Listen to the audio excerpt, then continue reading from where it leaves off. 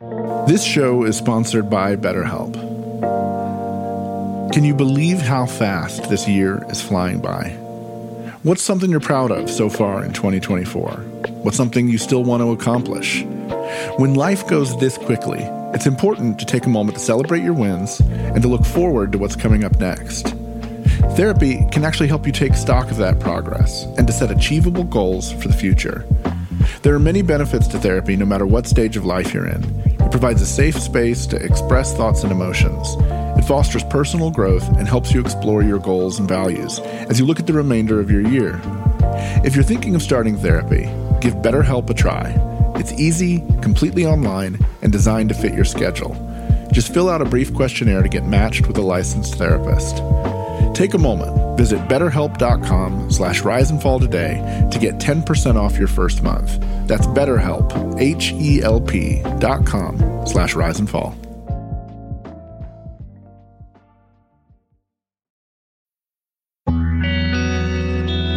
This is CT Media.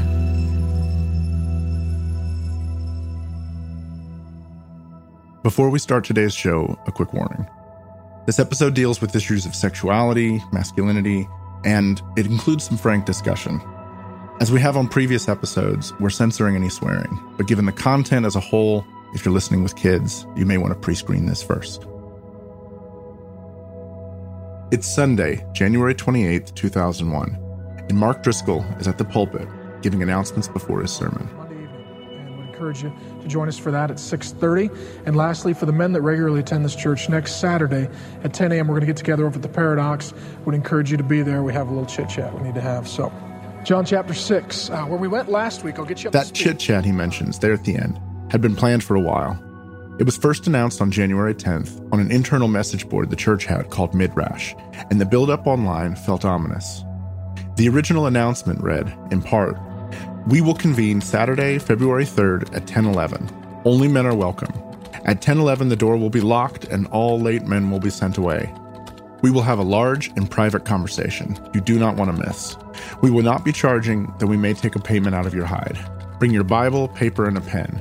Anyone who brings a Promise Keeper's book should also bring a cup and some headgear." Chat boards in the late 90s and early 2000s were kind of the Wild West, including this one. They were unmoderated, unfiltered, and most of the posters wrote under pseudonyms, including this one. His name was William Wallace II. A few days later, he posted again. "Make sure to save the date. We will not have any food. We will not have any heat. We will not have any band. We do not have any name. We do not have any t-shirts. We do not have any bracelets. We do not have any psychologists. If you are late, we may only let you in after a cavity search and force you to wear a dress." A few days later, Mark Driscoll posted, under his name, encouraging the ladies to pray and the men to make it a priority. He wrote, "To the guys who are whining, gossiping, grumbling, and continuing their male lesbian tendencies, if I am your pastor, you are hereby ordered to attend." On the 31st, Driscoll wrote simply, "No snacks, no heat, no band." Then, on the 2nd, Wallace posted, "I'm offline until tomorrow when we hold a funeral and bury the nation thread after our manly fight club." If you're familiar at all with the Mars Hill story, or if you've dug around online, you likely have already heard of William Wallace II. Driscoll himself mentions him in his 2006 book, but it wasn't until July of 2014 that he became notorious, when someone dug up the old Midrash threads and shared them with several bloggers who regularly covered the Mars Hill and Driscoll beat. They were big news. Wallace was larger than life, absurdist really, posting comments that were variously homophobic, misogynistic, demeaning, degrading, and just inexcusably awful. You could fill an episode of this podcast with a litany of them, and like I said, they're everywhere online, and if you search around, you'll see I'm not exaggerating. I'm not sure it's that helpful to all of our listeners, though, for me to read through a bunch of the worst of them here. So I'll leave it up to you how deep down that rabbit hole you want to go. And if you're listening and thinking that one unhinged commenter isn't really news, you'd be exactly right, except that behind the pen name William Wallace II was none other than Mark Driscoll. Was I chasing convenience? In a wave of disaster.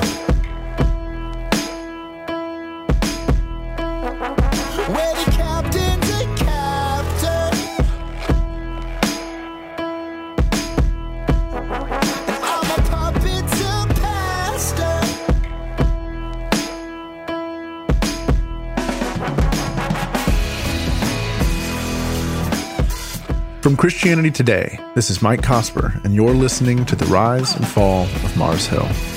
It's the story of one church that grew from a handful of people to a movement and then collapsed almost overnight. It's a story about power, fame, and spiritual trauma, problems faced across the spectrum of churches in America. And yet, it's also a story about the mystery of God working in broken places. Today on the podcast, episode 4, I am Jack's raging bile duct.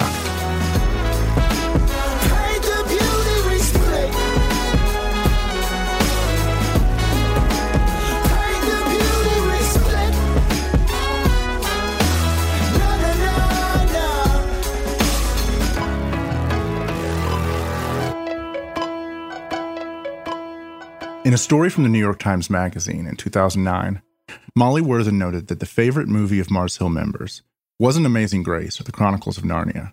It was Fight Club.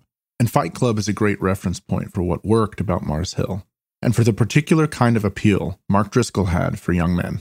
I'm fine with Fight Club. I'm not fine with Oprah. You know what I'm saying? That's how I live. That's how I work. I always tell people, I'm Irish. We have two emotions, pissed off and asleep. That's our spectrum. In the film, the narrator, played by Edward Norton, is a frustrated white-collar guy whose life consists of working a miserable job and shopping in IKEA catalogs. Then he happens to meet Brad Pitt's Tyler Durden, a soap salesman and an unhinged spirit, and they launch into a progressively more violent and destructive path. The whole thing's meant to be an expression of the discontent of Generation X with the world they've inherited. And Tyler is a prophetic agent of chaos, calling out the misery that Norton's character wants to ignore. He tells him, advertising has us chasing cars and clothes, working jobs we hate so we can buy shit we don't need. We're the middle children of history, no purpose or place. We have no Great War, no Great Depression. Our Great War is a spiritual war. Our Great Depression is our lives. We've all been raised on television to believe that one day we'd all be millionaires and movie gods and rock stars, but we won't. We're slowly learning that fact, and we're very, very pissed off. Mark Driscoll spoke directly to that ethos. You don't know what it means to be a man, so you let marketing and advertising define masculinity, and you think if you buy the right things, then you're a man. And it's all about consuming, as if being a man was defined by how much meat you can shove through your colon, and how many beers you can pound, and how fast you can drive, and how stinky you can fart, and how far you can spit, and how loud you can belch, and whose name's on your underwear, and how big the mud flaps are on your truck. The common thread between Fight Club and Mars Hill was a deep dissatisfaction with the status quo. But where Tyler Durden wanted you to embrace nihilism and risk and pain to feel alive, Driscoll challenged men to get good jobs, marry young, buy a house, and have lots of kids. In a city as progressive as Seattle, these traditional values were a punk rock ethic all their own. And so many of the key leaders of Mars Hill followed exactly that path, starting from a place of real uncertainty and finding their calling as Christians and leaders through the message of the church. There are a ton of young men that were called to step up, to repent of their sin, and to follow Jesus boldly, however that they were able. This is Tim Smith again. Whether that's in vocational ministry or whether that's in other ways. And there are a ton of men, myself included, that who knows where they would be or what they would be up to. It's not that we weren't about young women, but we said, what Mark said all the time, is that most of the problems in the world are caused by young men. And they're caused by young men that don't have a clear vision of who they are or who they're supposed to be. And Jesus gives them that. But looking back, at the same time, it was a mixed bag too. Mars Hill, I mean, obviously Mark Driscoll, there's nobody more influential or kind of central, but, you know, it's not monolithic. There were people that lived these things out really, really well, and there were people that lived them out really poorly. This is Aaron Gray, who you heard from on our first episode. He was on staff from 2011 to 2014, and he saw this mixed bag up close, particularly in the Ministry of Redemption groups. These were intensive small groups where you were meant to deal with ingrained issues of sin or pain from your past. And they were often places where marital conflicts, sexual addictions, or authority issues in the home would be drawn out and confronted by the leaders. I worked as a season as one of the leaders in that ministry, but from campus to campus, you would see it play out wildly differently. Some people seem to have really just, wisdom and skills on how to do it. Other people, there was this language like, well, it's time to go to redemption group again, and time to go get kicked in the balls again. Like, that was just the language that people would use. Like, it was this weekly bludgeoning that we're going to go, get bludgeoned for Jesus. Like, they became a caricature. So instead of a loving word of confrontation, it was a baseball bat to the knee. I think that Mark didn't care. This is Wendy Alsop again. I think in some sense, and probably for all of us, our greatest strength is our greatest weakness. And so Mark's strength was a boldness. And if he offended you with truth, he didn't care. He also didn't care if he offended you with, sinning against you by making fun of you. But if you could listen through it and not be offended by his manner of teaching, he did have a gift for teaching the word. And I'll never forget the first Christmas we were there. One of his Sunday sermons was, ho, ho, ho, Merry Christmas. H-O, H-O, H-O, Merry Christmas. Well, it was about the three whores in Jesus's lineage. And so you had this very offensive way. I still think it's funny. Very offensive way that he's talking about this thing. But then at the same time, he really presented how the lineage of Jesus specifically includes these women that had stories that we would all be embarrassed of. They would be embarrassed of back in that day. They were not the beautiful stories. And it ended up being, he pokes you in the eye with the sermon title. But the actual content of the sermon was very life-giving.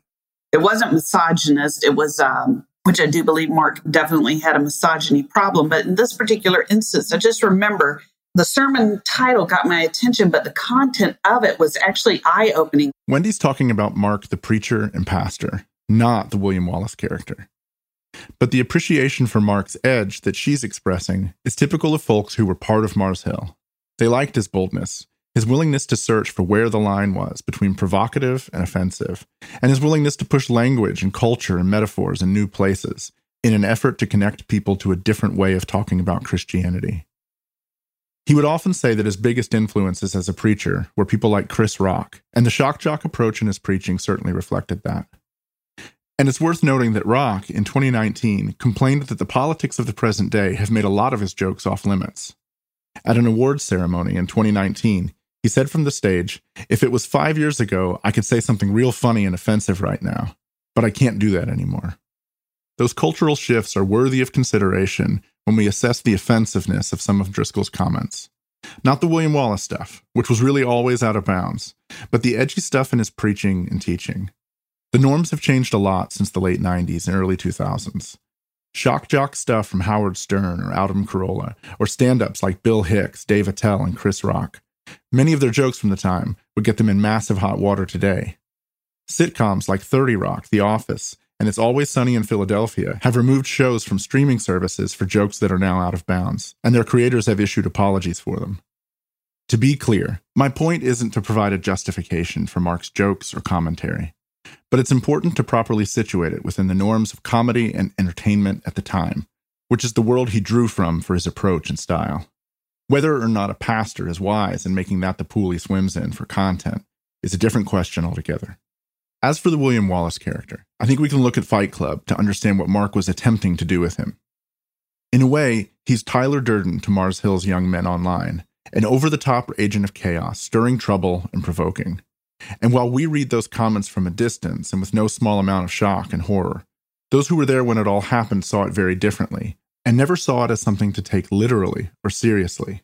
Here's Jeff Betker, who was part of the church in a variety of roles from 1997 to 2013. I was able to justify in my head the hyperbole he used on the internet with the William Wallace crap, which now looking back, when I saw that, when it got exposed again, I was like, oh my gosh. I remember him saying those, and at the time, me and my friends were laughing because we thought it was ridiculous, and we didn't know it was him until he said it was him, like the story goes. But we did know that this guy was at our church, but yet at the same time, in the church forum, when this stuff's happening, and he's saying all this chauvinistic, sexist nonsense, we took little bits and pieces of the points that he had been preaching and talking about gender roles and like men being men and owning stuff and valuing women more. So we took it as hyperbole, and it allowed us to like justify Mark essentially. And like when he came out with it, we're like, oh my gosh, he's the one who said that. Oh, that figures. Yeah, he's just using that hyperbolic stuff that he always does and being ridiculous. That's funny that it was him. So we just thought it was like punk rock of him, like to, you know, I think I took it with a grain of salt and thought it was funny. And now I'm like disgusted that I would even do that. Like in hindsight, when I read those things that he said and I know what happened and sort of see it, I'm like, why did I even not question this stuff? And why did I think of it in my own way as storytelling and hyperbole and like, you know, I mean, and I think it partly was, but I also think that it speaks for something larger and sicker. Paul Petrie was around back then too. And like Jeff, at the time, he didn't see the William Wallace stuff as something to take seriously. He saw it as a kind of over-the-top effort to get people's attention. I don't want to make light of some things that people would have found offense, but I think, at least I did, I saw a lot of the bombast as sort of being a sort of tongue-in-cheek, if you will, a lot of it. And some people got so offended by it, you know? And a lot of times I just felt like the people that got so offended by it probably needed to get offended, you know, get sort of shaken out of their comfort zone a little bit, because the church can be a pretty fake and phony place, you know, and sort of false piety, if you will. And Mark was shaking that tree really hard.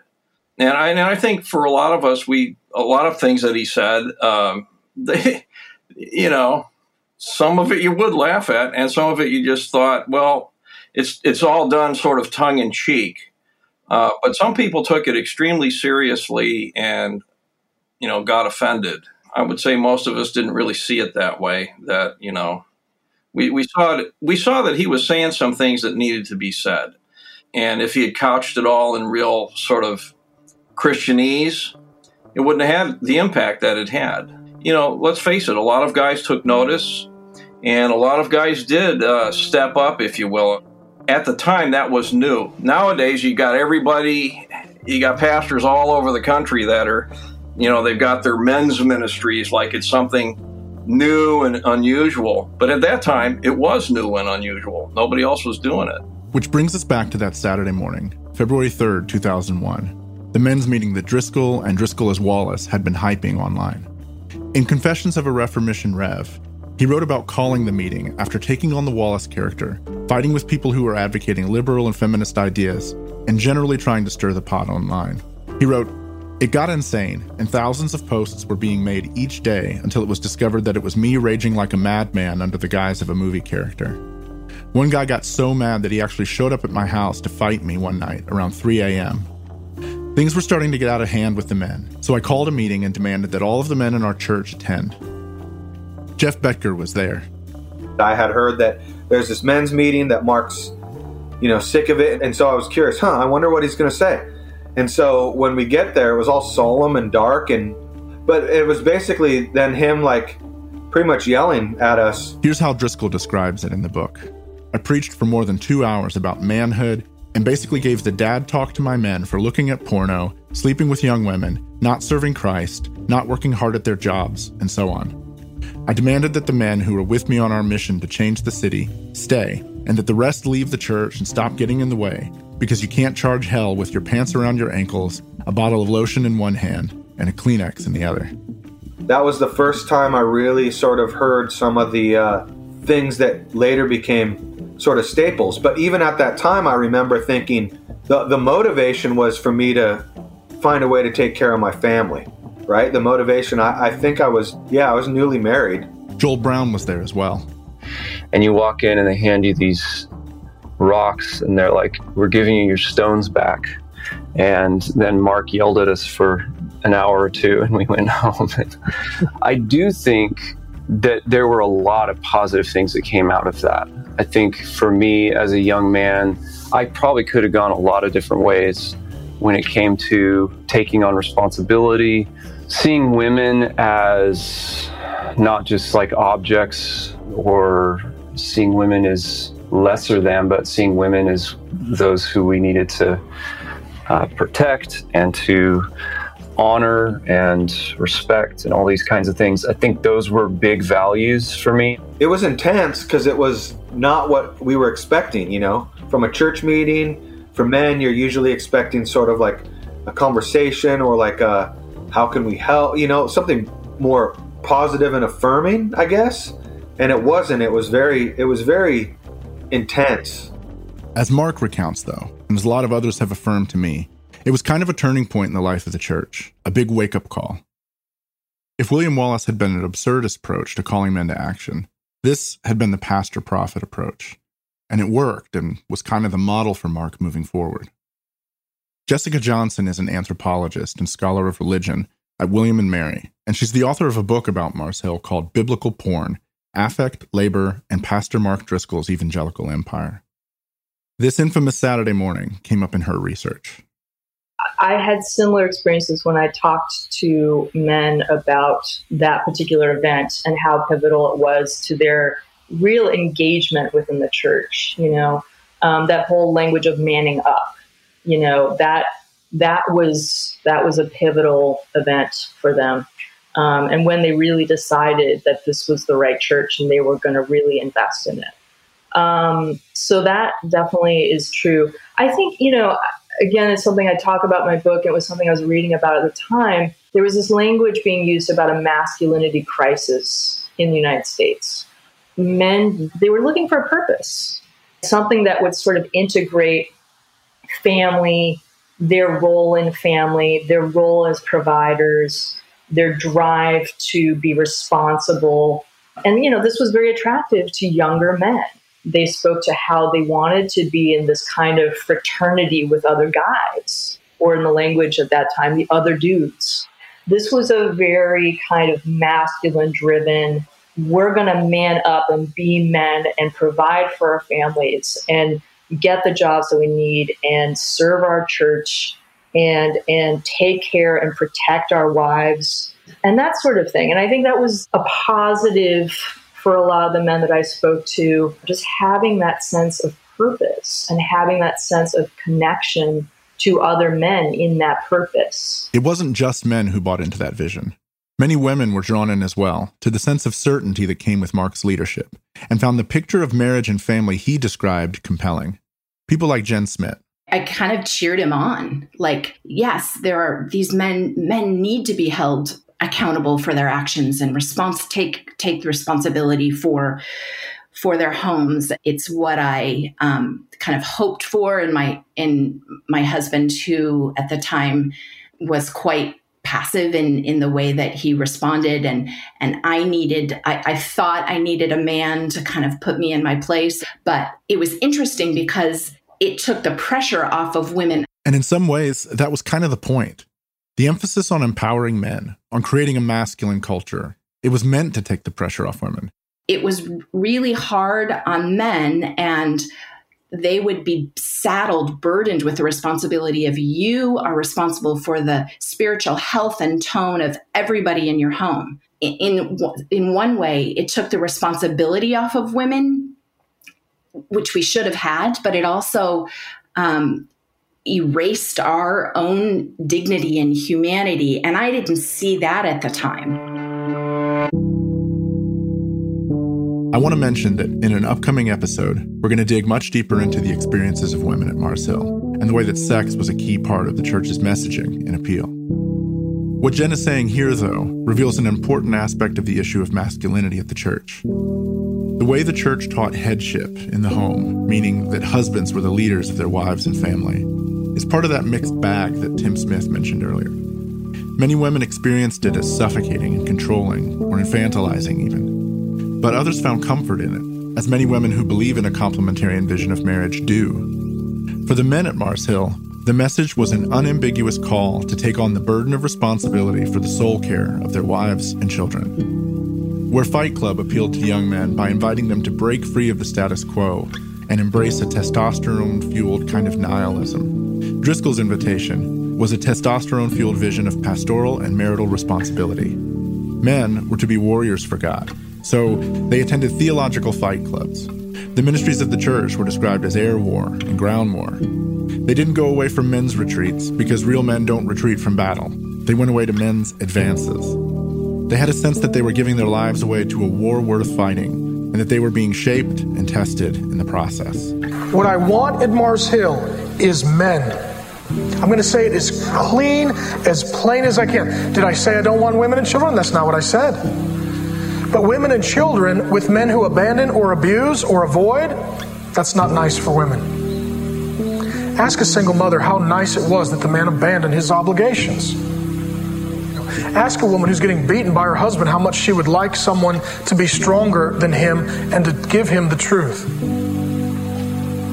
See, I think the nicest thing we can do for women, the nicest thing we can do for children, is to make sure that the men are like Christ. In a good way. In a loving, dying, serving way. Men received that call as a call to a fight. A good fight. A meaningful fight. And so, they showed up at church of all places. And they said, like Tyler Durden, I want you to hit me as hard as you can. We'll be right back.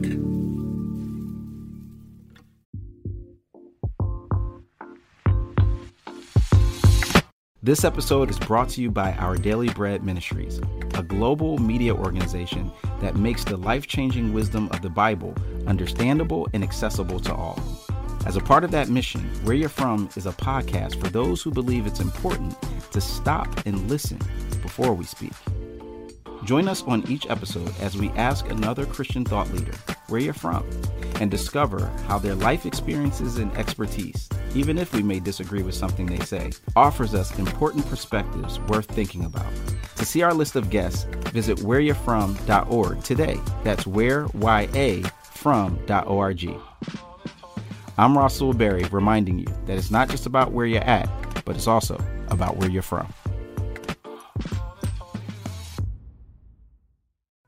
What I loved most of all about Israel and why I became a Zionist was because Zionism was a rejection of victimhood.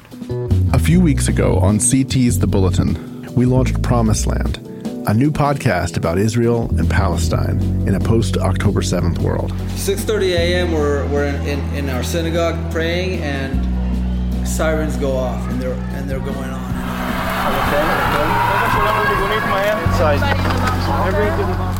Based on interviews and conversations captured on the ground in Israel last November, it's an exploration of the spiritual, political, and historical roots of the conflict.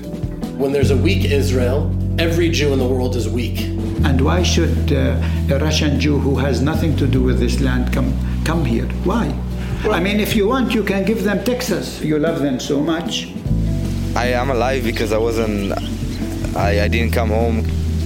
But all my friends that were here were murdered. Here, over there. This week, Promised Land moves to its own feed. You'll find links in the show notes, so if you haven't heard it yet, you can go catch up and catch the new episodes as they come all in one place. As we've looked at previously, there's a tendency in big churches to establish their DNA around the personalities of their pastors, and Mars Hill is no exception. You really can't separate the masculine ethos of the church from the personality of Mark himself. Its formation as part of the culture of the church came in part through his preaching and teaching, but just as importantly, and maybe more importantly, it came through the story he told about who he was and where he came from.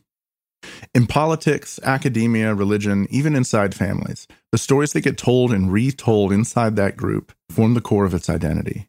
They create the basis of authority for leaders, and they communicate aspirationally what a group who lives into that story or follows that leader can become. As Grant Morrison put it, we live in the stories we tell ourselves. Driscoll seemed to know this, as evidenced by how often he told his story at Mars Hill. Just about every person I talked to can retell it, beat by beat, and it always begins with his origins in a world that demanded masculine strength.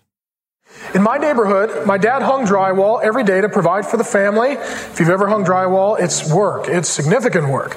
To the point where a few years ago, my dad broke his back hanging drywall and had to give up drywall because he literally severed his back. And my dad, when I was little, I remember him telling me, this is a rough neighborhood. You look out for your brothers. You look out for your sisters. If I'm gone, you take care of the family. And you had to in my neighborhood. There was kids who were thugs. They were mean. They carried guns. They shot out one of the cars in front of our house in a drive-by. All kinds of stuff. You have knives, guns pulled on you all the time. So if you're going to be a big brother in that neighborhood, you have got to be tough. And so I kind of turned into a bit of a street brawler and kind of the protector of my brothers and my sisters. And this is the way I think the world works. By all accounts, Mark's childhood was filled with violence. And according to many who knew him more personally, it was more violent than he'd let on in contexts like this. Though he would occasionally hint at it, both talking about his own propensity towards anger and fighting, and in the suffering he may have endured as well. Before being a Christian, I was not a naturally loving guy. I had been lied to, cheated on, abused, taken advantage of, and jacked with so many times. I didn't trust anybody, and I certainly wasn't going to give my heart to anyone because I'd learned the hard way, you're just going to get taken advantage of. So I tended to be a very violent, angry, bitter person, to the degree I fought a lot of guys and put a handful in the hospital. I was that guy. All right, I didn't get most huggable in high school. I wasn't that guy at all. Despite that background, and despite the rebellious image he liked to project, he was actually a driven achiever. Maybe not most huggable, but captain of the baseball team, president of his high school class, and voted most likely to succeed. He was the first in his family to attend college, in part because of academic scholarships. The Driscoll family was Catholic, and Mark even served as an altar boy for a while. But by his account, his actual faith was nominal at best, and abandoned altogether after his grandfather died when he was 10. His conversion to Christianity came about as a result of his relationship with Grace Martin, now Grace Driscoll, the daughter of a preacher. They started dating their junior year of high school, and she knew he wasn't a Christian, so she gave him a Bible as a gift. It wasn't until a few years later, though, when he'd gone off to college at Washington State, that he came to faith. That conversion story is also a big part of the Mars Hill mythology. In his book, Real Marriage, he wrote that he'd never heard a gospel presentation, and that no one led him to Christ. He became a Christian when he opened that Bible for the first time. Here he is telling the story at Southeastern Seminary in 2009. And up until this point, to be honest with you, I had really no interest in Jesus and no interest in the Bible, but she had given me this very nice Bible with my name stamped on the front. And so I began reading it, and I remember sitting on my bed in my dormitory reading Romans 1, and it says, "And you are called from among those to belong to Jesus Christ." And I remember the Spirit of God absolutely flipping a switch in me, and I believe that is when God regenerated me. Shortly after that, he had another experience that would shape his life in the coming years. This was also a story that he told often. And so I was at this men's retreat, and God spoke to me and told me to preach the Bible, train men, plant churches, and marry Grace. Told me exactly what to do. And so I've been doing that ever since, to the best of my ability by God's grace. As the story goes, Mark's entry into church after his conversion was a rude awakening. He couldn't identify with anything about the culture of the church, especially the men. I went looking for a church, and a few of the first churches I went to were just completely uncomfortable. It was like walking into Victoria's Secret. The decor, at first, it's like fuchsia and baby blue, and there's pink, and it's just like, what in the world has happened here? And then the songs are very emotive, and it's like love songs to Jesus, like we're on a prom together or something. And then the guy preaches, and he's crying and all this stuff and trying to appeal to my emotions. I was just like, this didn't work. So I kept looking for a church, so I found a church where the guy got up, and he said, this week I was out bow hunting. Use that as an illustration. So I became a member of that church. True story. I didn't have any theological convictions, but if a guy killed things, then he could be my pastor. At Mars Hill, then, Mark would turn the tables on this. Reaching men would be the priority, believing that there would be a cascading effect into families and into the city as a whole when they took the lead. Taken together, I think all of this accounts for the founding mythology of Mars Hill, in much the same way as Bill Hybels' origin story created the founding myth of Willow Creek. Hybels would talk about leaving the family business for ministry and selling tomatoes door to door to raise the money to plant the church. For Mark, the story begins in the rough world of his childhood. Then, while reading the Bible Grace gave him when they were dating, he comes to faith. Shortly after that comes the call to ministry, and then he enters the church and finds it to be repulsively feminine, which motivates him all the more to pioneer something different. I also think the limited set of characters in this story is an important factor. While other pastors would show up in Mark's storytelling from time to time as either encouragers or disciplers, When it comes to Mark's vision, calling, and purpose, they're all revealed in that intimate circle of Mark, grace, God, and the Bible. And that solitary origin has implications down the line, particularly in the way Mark would respond to other potential sources of authority and accountability. As it turns out, you can justify almost anything if, like Elwood Blues, you believe you're on a mission from God. The whole thing is kind of a hero's journey, too. He's raised in the obscurity of a harsh place, sent away to the wilderness where he finds God and a purpose for his life, and then he returns to Seattle as a fiery prophet, ready to build a new kingdom. For Hybels, by creating an image of himself as an elite businessman, he gained credibility with men and women in the Chicago suburbs, whose inclination was more toward the marketplace than the church. The story centered him as the rightful leader of a multi-million-dollar bureaucracy, but it also established a critical kind of authority. Driscoll's origin story also establishes his authority, not as a business leader, but as a man's man in a church that's dominated by womanly sensibilities. Both present themselves as outliers and outsiders too, whose gifts and temperament could have led them to all kinds of successes elsewhere. And that narrative fed a spirit in the community that was not unlike that of the crowd stuffing bread in the jar of the piano man, yelling, "Man, what is he doing here?" Both men also shared the ethos of missional entrepreneurship, a sense that their innovations, which were really their personalities, could cure what ailed the church in their time. Here's sociologist of religion, Gerardo Marti again. The entrepreneurial sense of the leader who is establishing a faith community that could speak to the issues of the day means that you're going to have a more personal approach to that charisma. It's going to be a particular person who's going to be able to share their experiences as well as their thinking, their orientation, in order to draw together a circle, a community. For Mark, then, channeling that charisma through the lens of masculinity works on several levels. At its most basic, it taps into something deep in the heart of men, the longing that every man has to know that he's living up to what it means to be a man. It also empowered the church's ability to envision itself in an us versus them posture regarding the world around them. As Marty puts it, the emphasis on masculinity tapped into deep, underlying attitudes about leadership that have long been central to evangelicalism. And these strengthened Mark's aura of authority. Being able to stand and define masculinity is going to be inherent to standing up for these kinds of messages, to be able to hold back against the forces of evil or the forces that are threatening, and to be able to then bolster the sense of who they are. And masculinity is not really a shared characteristic. Masculinity, as it is practiced, is an I am a man. I am the man, which further bolsters charismatic credibility. So the more a person can exude and assert a masculinity centered around their message in the face of all these controversies and contentions, the more it further bolsters their celebrity status. At first glance, this seems counterintuitive. You would think that a hyper-masculine pastor planting a conservative evangelical church in one of the most progressive cities in the country was a recipe for disaster. But what Marty is saying is that precisely the opposite is true. The ability of Mark to define Christian masculinity, to even embody it in himself, created a powerful base of authority from which he could gather and lead a community. When conflicts later arose around questions of gender, sexuality, church governance, and culture, one would expect that these would erode that base.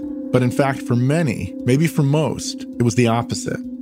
The criticism and attacks from the outside were to be expected, because the church had already defined itself as an aggressive, countercultural force.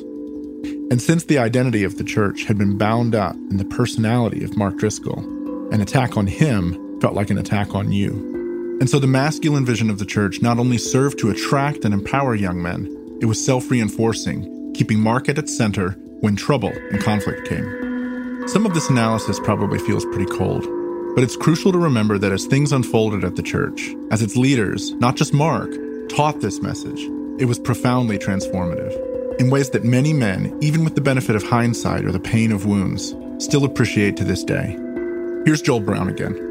I remember Mark would often say things like, "A young man is like a truck. He drives straighter when he's got weight in the bed."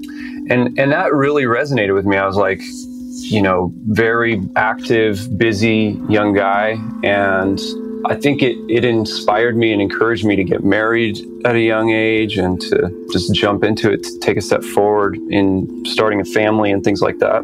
But also seeing all of that as connected to my faith, In those early years, Mark wasn't just a critic in the stands, though, heaping scorn on young men. He was investing in guys like Joel, inviting him in particular to take on various roles, as a volunteer, then an intern, and eventually as a staff member and a pastor. Tim Smith's experience was similar. In 1998, he was working at a church in St. Louis, but he was originally from Portland, and he and his wife both missed the Pacific Northwest. When he attended an event put on by the Young Leaders Network, he met Mark, and he began to feel drawn to pack up and move to Seattle. Having met Driscoll at a conference and talking to him on the phone a few times, he invited us to move into his basement. And so we rolled in because we didn't have anywhere to live. So we rolled in with I had a pickup at the time with a U-Haul trailer, and we unloaded it. He had a good-sized basement in his house near the University of Washington, and there was a few single guy interns living there, and one of them was moving out. We moved into that room. It was not awesome for a couple, but it was fine. We lived there for, I can't remember, a month or maybe two until we found jobs and got an apartment. But that's how we really got to know the Driscolls. Even though he wasn't much older than most of them, he was only 26 when the church was planted. Mark took the role of pastor as spiritual father seriously, doing what he could, where he could, to help the young men in the church take steps towards more responsibility. For Tim, that meant extending an invitation to him to uproot his life and move to Seattle. Shortly after, he'd come on staff as the pastor of worship, and he'd serve in that role for more than a decade, right up until it was time to leave to launch Mars Hill Portland. Jeff Betger experienced a similar kind of investment. When Mars Hill was first being planted, Jeff was a musician, playing with a variety of punk and indie rock bands, and he lived and died by the money he could make while either on the road or working wherever and however he could when he was home. He played in a worship band at Mars Hill called Team Strike Force, and one night, they'd been asked to join Mark at an event where he was speaking. So he was getting paid by doing youth group things or whatever. At some point, that's kind of how he made some money, was he'd go talk to somebody else's youth group, because Mars Hill early on wasn't making a lot of money for him or Grace. And so we did this big, huge church retreat, and Team Strike Force went and led worship. Afterwards, we're at some, Denny's or somewhere eating food, and he's sort of railing into me, why aren't you marrying her? Why haven't you married her? Here he's referring to Jeff's longtime girlfriend, Teresa. They've been together about 8 years. And I was like, dude, I'm broke, and I don't have any money for a ring, and she deserves better, and all these kind of things like that. So he literally gave me the money he made that night to buy my wife a wedding ring. He just handed it to me and said, now you don't have an excuse. Stuff like that, made me early on, definitely be loyal to him, because I'm a pretty loyal person. Things like that, the acceptance of us. He also gave our bands, we came back from a horrible tour one time, and the church gave me and Matt money for rent, because we didn't come back with any cash, and we were gone for a month and had to get back to coffee jobs or whatever we were doing, flipping bagels. I don't remember. I remember one point, somewhere in the mid 2000s, we were at a meeting somewhere. I don't even remember what it was, maybe an elders meeting, but I remember asking Mark just in passing, man, why did you, you just met me at a conference, and we met once and we talked on the phone 2 or 3 times. Why did you invite me to come to Seattle and move into your basement? Because at this point, I was like, you and I have both met a lot of guys at conferences, and we haven't asked any of them to come live in our basement. And he's like, oh, bro, I had a dream. God told me he was sending you here. I had a vision, and God told me he was sending you here, and we were going to be friends, and you were going to be an important leader in the church. So I invited you to come live in my basement. When people talk about what happened at Mars Hill, or what happened at any church where things went so terribly wrong, someone will inevitably ask, why was it able to go on for so long? Why didn't the staff leave? Couldn't everyone see what the problems were? And for Mars Hill at least, I think stories like these from Joel, Tim, and Jeff provide at least a partial answer. Mars Hill was where they grew into their calling and their sense of purpose as men, husbands, fathers, and pastors. Mark empowered them and invested in them and affirmed them. And there are few things in this world as powerful to young men as someone whom you respect telling you, I believe in you, and I'm excited to see what God is doing with your life. Mars Hill was where they learned to give their lives away in service to something bigger than themselves, and where they saw unbelievable things happen as thousands of people flocked to Jesus. It was where so many young men heard the call to embrace the responsibilities of adulthood, to revere marriage and pursue it. It's where they got married and had babies. It was the place they watched their kids grow up.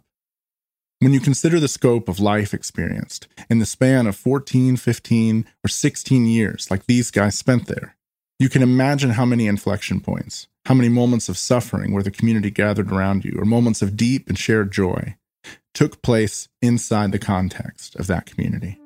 Easter 2008, like the week of, Driscoll had a last minute idea, which is like, what if instead of doing baptisms afterwards, we do them like in the moment? This was actually a pretty big break in tradition for them. Baptism usually involved a deeply engaged conversation with a pastor to ensure that an individual understood exactly what was happening and why. Mark, though, made the case to the other pastors that baptisms in the New Testament were pretty much spontaneous. So why not just open it up? Classic lead pastor, last minute, everybody's like, scrambling. Is love, vast as the ocean, loving kindness as the flood. When the Prince of Life, our ransom, shed for us his precious blood. Man, I was nervous. I was going to be leading worship that day, and just like, geez, it's going to be so lame if nobody responds. But he was pretty confident some people would respond, and good grief, it was a huge response. Brad House told me this story as well. He attended the church starting in 2000 and was on staff from 2005 to 2012. It was overwhelming. Like, we didn't have towels, we didn't have shirts, we didn't know, like, we had soaked the whole back of the stage. And we quickly realized, I mean, this is just the classic, you don't think it through. Like, they were just coming in their clothes, like whatever they were wearing. And quickly it was like, oh my goodness, what have we done? The people that were helping to like give towels to everybody are just rushing in to cover people up. We sent people to the store immediately to buy like every pair of dark colored like t-shirts and cheap shorts that we could buy in a multiple mile radius because people just kept responding. So this lady who apparently had a lot of cats comes in the tank and she gets baptized, and then I'm sitting in a tank covered in cat hair on the top of the water, just like dunking the next person that came in, you know. And it was complete insanity, and it was beautiful. There's no manipulation, no guile in the midst of that. It was, we're calling people to Jesus, but it was coming so fast, and it was like, this is beautiful, you know. And you have those moments, and then you're like, so I got yelled at in a meeting, or, you know, you would take that home and you'd be frustrated with it, but then you'd go, but on the whole, it's a pretty amazing week, you know. So we get to the end of the day. It's been super emotional. We did probably, I don't know, at least 4 services. Maybe it was 5. I don't remember. We get to the last service of the day. And the longer the service goes, the more we have to add songs. So we had like a bunch of songs picked out, and then we had another list of songs like on deck to add. And we'd gone over again. We went over at every service, and we'd gone through, so many people were coming forward that we'd gone through all the songs we played, and I'm trying to think of what we're going to play next and how to tell the band while I'm in the middle of a song. I see people like waving at me and everything, and man, it's hard for me to even talk about it without getting emotional, because it was just a beautiful moment. But they're all waving at me, and I think they're telling me to just keep going and keep playing. But finally, like, somebody like comes over and is like, "Dude, look." All right, is this the last one, or we got more backstage? Okay. Oh.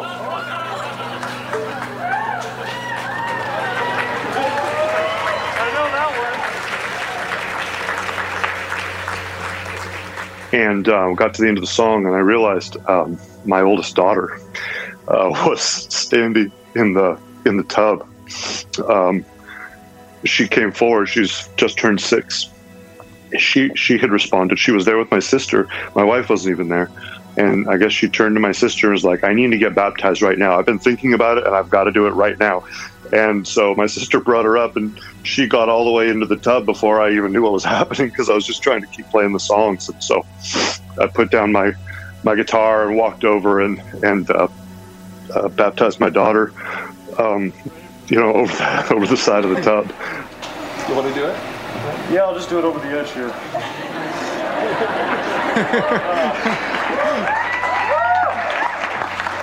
Penny, do you love Jesus? Why do you love Jesus? Because she's shy. Did Jesus die for your sin? Does Jesus change your heart? Does Jesus give you love? Do you love Jesus? Well, then it's very happy for me to baptize you, my baby. In the name of the Father, and the Son, and the Holy Spirit. Not a dry eye in place. Driscoll's there in the front row. Everybody's just crying their eyes out. And it was just an amazing day. And that became something we did a lot of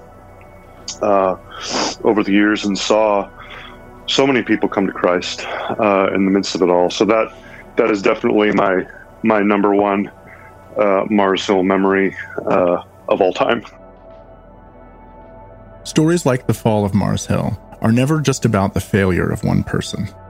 They're about the shattering of community, and they're about years, decades in some cases, of memories that turn from beautiful to bittersweet because of the loss. Why do you stay? Because this is the place that you found a purpose and a sense of calling, a sense of who you are as a man, and a pastor, and a husband, and a father. Because you hope, despite all evidence to the contrary, that you're one good conversation away from things getting back to how they used to be. Because you've given everything to this community, and in some ways, this community has given everything to you. That is why you stay.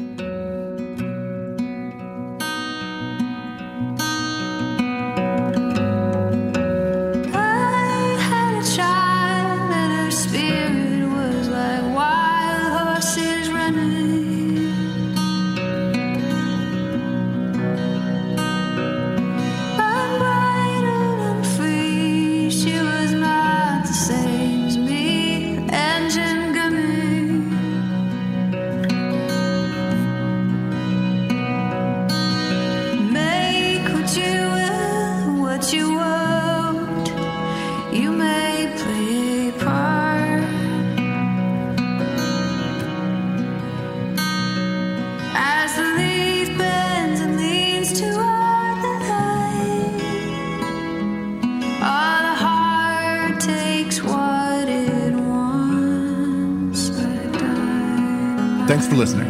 If you're enjoying the show, please leave us a rating and review in iTunes. It'll help other people find us. Subscriptions to CT are one of the best ways to support this kind of journalism. If you want to help us continue doing this work, consider joining today at orderct.com/MarsHill. You'll get your first 3 months free. The Rise and Fall of Mars Hill is a production of Christianity Today. It's executive produced by Eric Petrick. It's produced, written, edited, and hosted by Mike Cosper. Joy Beth Smith is our associate producer. Music, sound design, and mixing is by Kate Siefker. Our theme song is Sticks and Stones by King's Kaleidoscope. The closing song this week is Dynamite by Sandra McCracken. Graphic design by Brian Todd. Social media by Nicole Shanks. Editorial consulting by Andrea Palpant-Dilly. CT's editor-in-chief is Timothy Dalrymple.